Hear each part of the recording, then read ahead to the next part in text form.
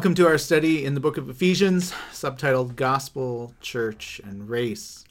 Last week we talked about how Paul introduces the letter with these two loaded words, grace and peace. He invites people to know the shalom, this total, all-encompassing peace between us and God, us and ourselves, us and other people, and us and creation. That is the peace between all the relational parts of our lives. This is where the good news, the gospel, is taking us. It is the way the world was created to be. It is the goodness of relationship between all things that God declared to be very good in the first two chapters of Genesis. But as we were reminded last week, and again this week, there is a problem in this world. This problem is called sin. Sin is the brokenness of relationship between us and God and others and the world. And so one way I was thinking about it this week after was this: the problem of sin is not that we have offended God. The problem of sin is that we have turned away from God and thus broken our relationship with Him. Sin then shames us. It enslaves us. It twists us so that we are constantly turning away from God. We harm ourselves and others in creation in our actions and our attitudes. We become, as Scripture says, enemies of God in our minds. We make God to be the bad guy. We live selfishly. We become more and more enslaved to these powers of sin and death. The good news of the gospel, as we will see in a moment in Ephesians 1, is that God has a plan to restore this relationship. And so this week's passage is Ephesians 1, 3 to 14. And before I read it, just going to say, in Greek, this is one 202-word run-on sentence. Like, I just imagine Paul taking a deep breath and then bursting out this long prayer of thanksgiving and blessing. And so this is how the passage goes. Ephesians 1, 3 to 14.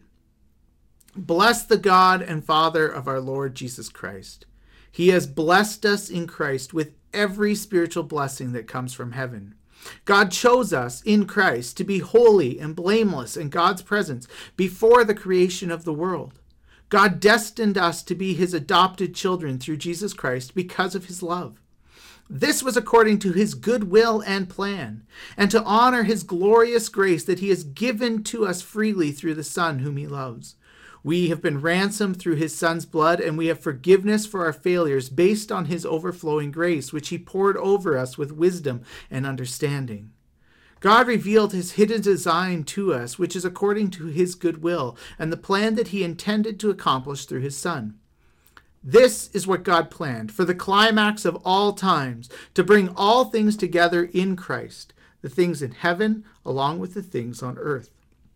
We have also received an inheritance in Christ. We were destined by the plan of God, who accomplishes everything according to His design. We are called to be an honor to God's glory because we were the first to hope in Christ. You too heard the word of truth in Christ, which is the good news of your salvation. You were sealed with the promised Holy Spirit because you believed in Christ. The Holy Spirit is the down payment on our inheritance, which is applied toward our redemption as God's own people, resulting in the honor of God's glory. One quick observation I had, I was just writing out this passage as a way to slow down and meditate on Scripture. And in verses 7 and 8, I just love this. It says, we have been ransomed through His Son's blood, and we have forgiveness for our failures based on His overflowing grace, which He poured over us with wisdom and understanding. So often maybe we've heard verse 7, right? We are ransomed and forgiven based on His overflowing grace, which is such an encouraging verse. But verse 8 astounds me even more. He says, which He poured over us with wisdom and understanding. You are set free and forgiven. God is pouring His overflowing abundance of grace for you over all your mistakes, knowing full well what He is doing. This grace that is so freely given to us is done with wisdom and understanding. God knows what you are doing. God understands all of your wounds and hurt and shame and guilt, and with full wisdom and understanding, God still chooses to overflow your life with grace. As we so often say in our Sunday liturgy after the confession of sins, Jesus knows our every weakness and loves us still. Friends, believe the good news. So let that just be an encouragement to you. Another powerful observation from this passage is just that we get a glimpse of the whole story of God. We see God acting before the creation of the world to bring blessing to the world. We see God acting in Jesus to rescue and bless the world. We see God's plan revealed to us in Christ. We see the Holy Spirit given to us and working in our lives. Father, Son, and Holy Spirit working as a holy trinity to bring about God's plan for the world. In this passage, behind the scenes, Paul has these two stories that are shaping his thinking and writing. The first is the story of Israel, particularly the story of Exodus. In verses 4 to 14, God talks about being chosen and destined and children and inheritance. And all of these words are kind of like clues and keys to bring to mind the long story of God. Passages like Deuteronomy 4 verse 37, where God says to Israel, "And because he loved your ancestors and chose their descendants after him, God brought you out of Egypt with his own presence, by his own power, in order to remove larger and stronger nations from before you and to bring you into their land, giving it to you as an inheritance." Deuteronomy 14:1, God describes Israel as the Lord's children. So God destined Israel to be his children. He offered them an inheritance of land. But when they become enslaved by the power of Egypt, God acts on behalf of his children to ransom them, to bring them into the promised land. The even more foundational story behind this prayer of blessing and thanks, though, is that of Genesis 3. We've already mentioned how God creates all things and makes it very good. And then in Genesis 3, this good world is shattered. We see in Genesis 3 that Adam and Eve, as they choose to break their trusting relationship with God, immediately things fall apart. They experience shame. They begin to hide from one another. They begin to hide from God. Human sin leads to the brokenness in the world, and our relationship with creation becomes shattered. The world is shattered, but the King has a plan to put it all back together. Ephesians 1 verses 9 to 10 says this: "God revealed his hidden design to us, which is according to his good will and the plan he intended to accomplish through his Son." This is what God planned for the climax of all times, to bring all things together in Christ, the things in heaven along with the things on earth. So God had a plan from the very beginning, since before the creation of the world. And now this plan is revealed to us, that here, at the climax of all times, God is bringing all things together in Christ. The things in heaven and the things on earth. So the Greek word here in verse 10 for all things is anakephalio, which means, well, actually it just means all things, right? It's a verb. It can be translated to bring unity, to sum up. It's an accounting term, to make the lines and figures add up, to balance the account. It can be used in Romans 13 verse 9, when Paul writes that all the commandments are summed up in one word: you must love your neighbor as yourself. And that's a quotation. So if you have just said, wait a minute, there's more than one word summing up, you can bring that up with Paul.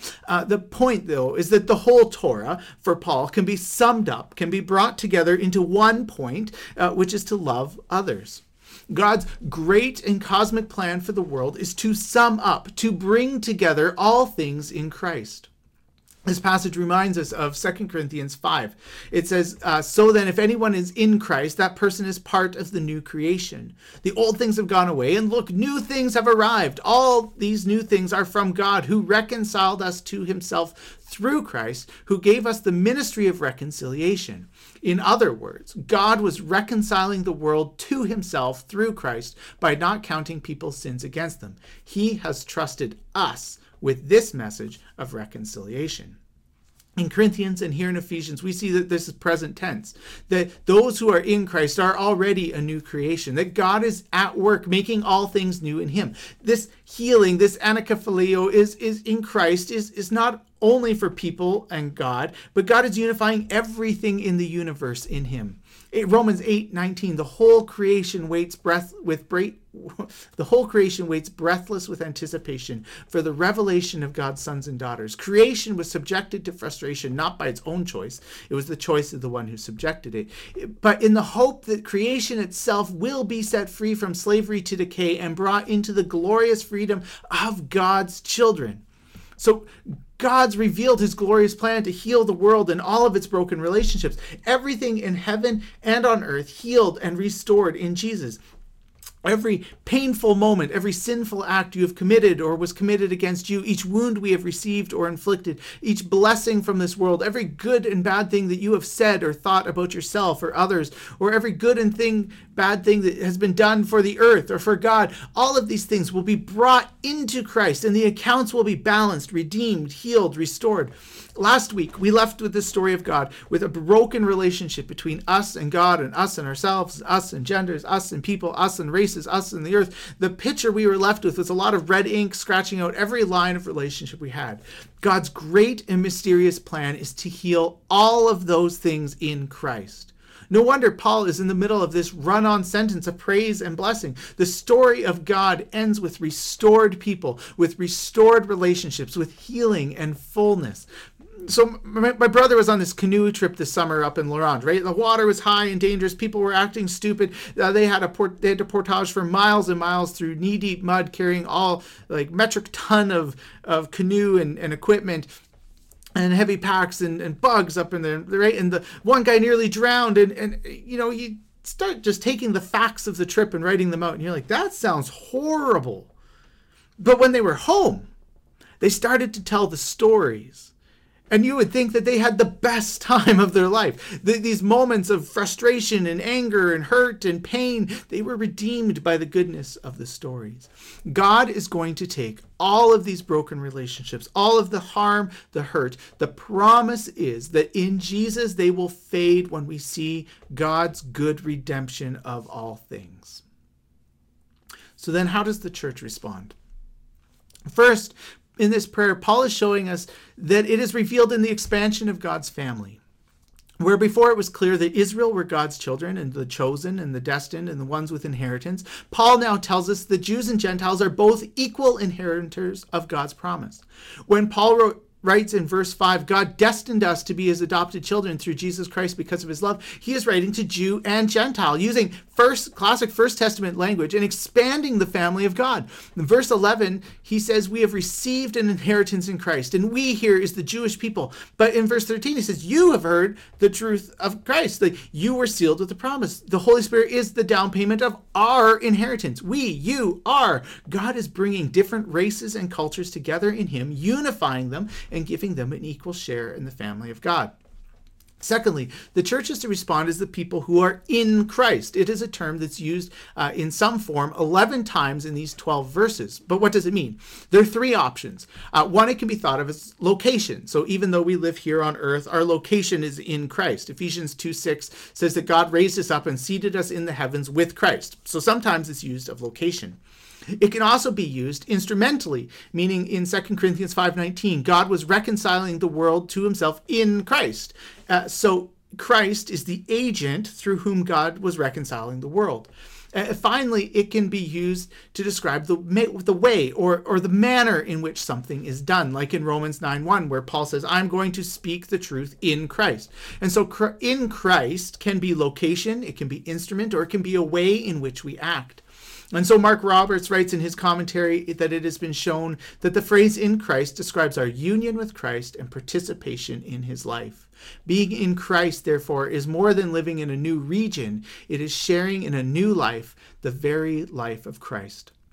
In other words, we do not choose one of the meanings of in Christ, and we definitely should not reduce the richness of this picture to some escapism location meaning. Rather, we need to let our reading of 2 Corinthians 5 shape our reading of Ephesians 1:10. We see that those of us who are in Christ are an instrument that God is making his appeal to the world to be reconciled through. God is making his appeal through us. God is making his appeal to the world to be reconciled and summed up in Jesus through us. We are called to live then in a way of Jesus in this world. So now you can see why racism is such a sin in the church. How can we be messengers of the unifying healing of the cosmos when we reject another person because of the color of their skin? How can we claim to be part of God's healing and restoration of the world when we refuse to address the economic and systematic injustice that keeps some of our brothers and sisters oppressed? This is not social gospel. This is the gospel. The good news of God's healing must be lived out in the healing and reconciliation and flourishing of all people, because that is God's plan for the world. And we are called to start the healing work as God's new creation, which is really hard. And I had an experience this week, and it's just been troubling me because I believe these things to be true, and yet when I am confronted with opportunities, I'm not sure that I do what I ought to do, and I often leave things left undone. So this week, I was out for my morning walk. And for those of you who know where I live, I'm living clearly in a middle-class neighborhood. We do not see a lot of homeless people around us. And for someone like myself who rarely leaves my neighborhood, I am often not confronted with poverty or need, even though I live here in the city. But as I came home from my morning walk, there was clearly a young homeless woman sitting with a couple bags on the street and clearly in some sort of mental distress. And I came up to her. I took off my earphones. I asked her if she needed help. She said, "No, go away." And I didn't want to push. I didn't want to force the issue. And yet I have kept wondering, does God give up on me that easily? What does it look like to be part of God's redemption in this situation? I called the mental health line. They told me to call the police. But as we've seen in the news lately, calling the police in mental health situations does not always end well. As I was talking to the mental health line, crisis line, a police cruiser drove by, and so I went back to see what was going to happen, and she was already gone. And it left me frustrated at my own failures to help. It revealed to me the deficit that I have in my knowledge, my ability to help someone like that, my lack of experience, but also my own fears and prejudices. As I sat in my office in that morning, and the devotional I listened to came from Isaiah 1:15-18. It says, "When you spread out your hands in prayer, I hide my eyes from you. Even when you offer many prayers, I am not listening. Your hands are full of blood. Wash and make yourselves clean. Take your evil deeds out of my sight. Stop doing wrong and learn to do right. Seek justice. Defend the oppressed. Take up the cause of the fatherless and plead the case of the widow. Come now, let us settle the matter, says the Lord. Though your sins are like scarlet, they will be as white as snow. Though they are red as crimson, they shall be like wool." Then the author of this devotional says, this last sentence, verse 18, is often quoted out of context. God's promise to make our scarlet sin as white as snow relates quite specifically to the blood guilt of social injustice. This is not just about personal piety. It is about the fundamental attitude of society towards its most vulnerable members. The fatherless and the widow is shorthand for those who are vulnerable economically and marginalized culturally, so perhaps we might add the refugees, the single parents, ethnic minorities, the unemployed, the elderly, and those with disabilities. God is restoring and healing all things in Christ. This is the good news. All things will be healed. The church is called to go in the presence of Christ, walking in the way of Christ as an instrument of Christ's healing and reconciliation. And our task is not an easy one. The problems are large, they are systemic, and they will confront us and our fears and our comfort and our prejudices. The good news is that as we walk in this way of Jesus, we have the assurance of the forgiveness of our failures based on his overflowing grace, which he pours over us with wisdom and understanding. The good news is that as we walk in the way of reconciliation and healing with people, God will cover our sins and hear our prayers. But let's remember that the forgiveness of sins is not so that we keep committing the same sin, but that we turn and walk in the manner and way of Jesus. We change so that we will do better the next time. And so let us learn, grow, change so that we can be a faithful church living in Christ to the honor of God's glory. Grace and peace. Amen.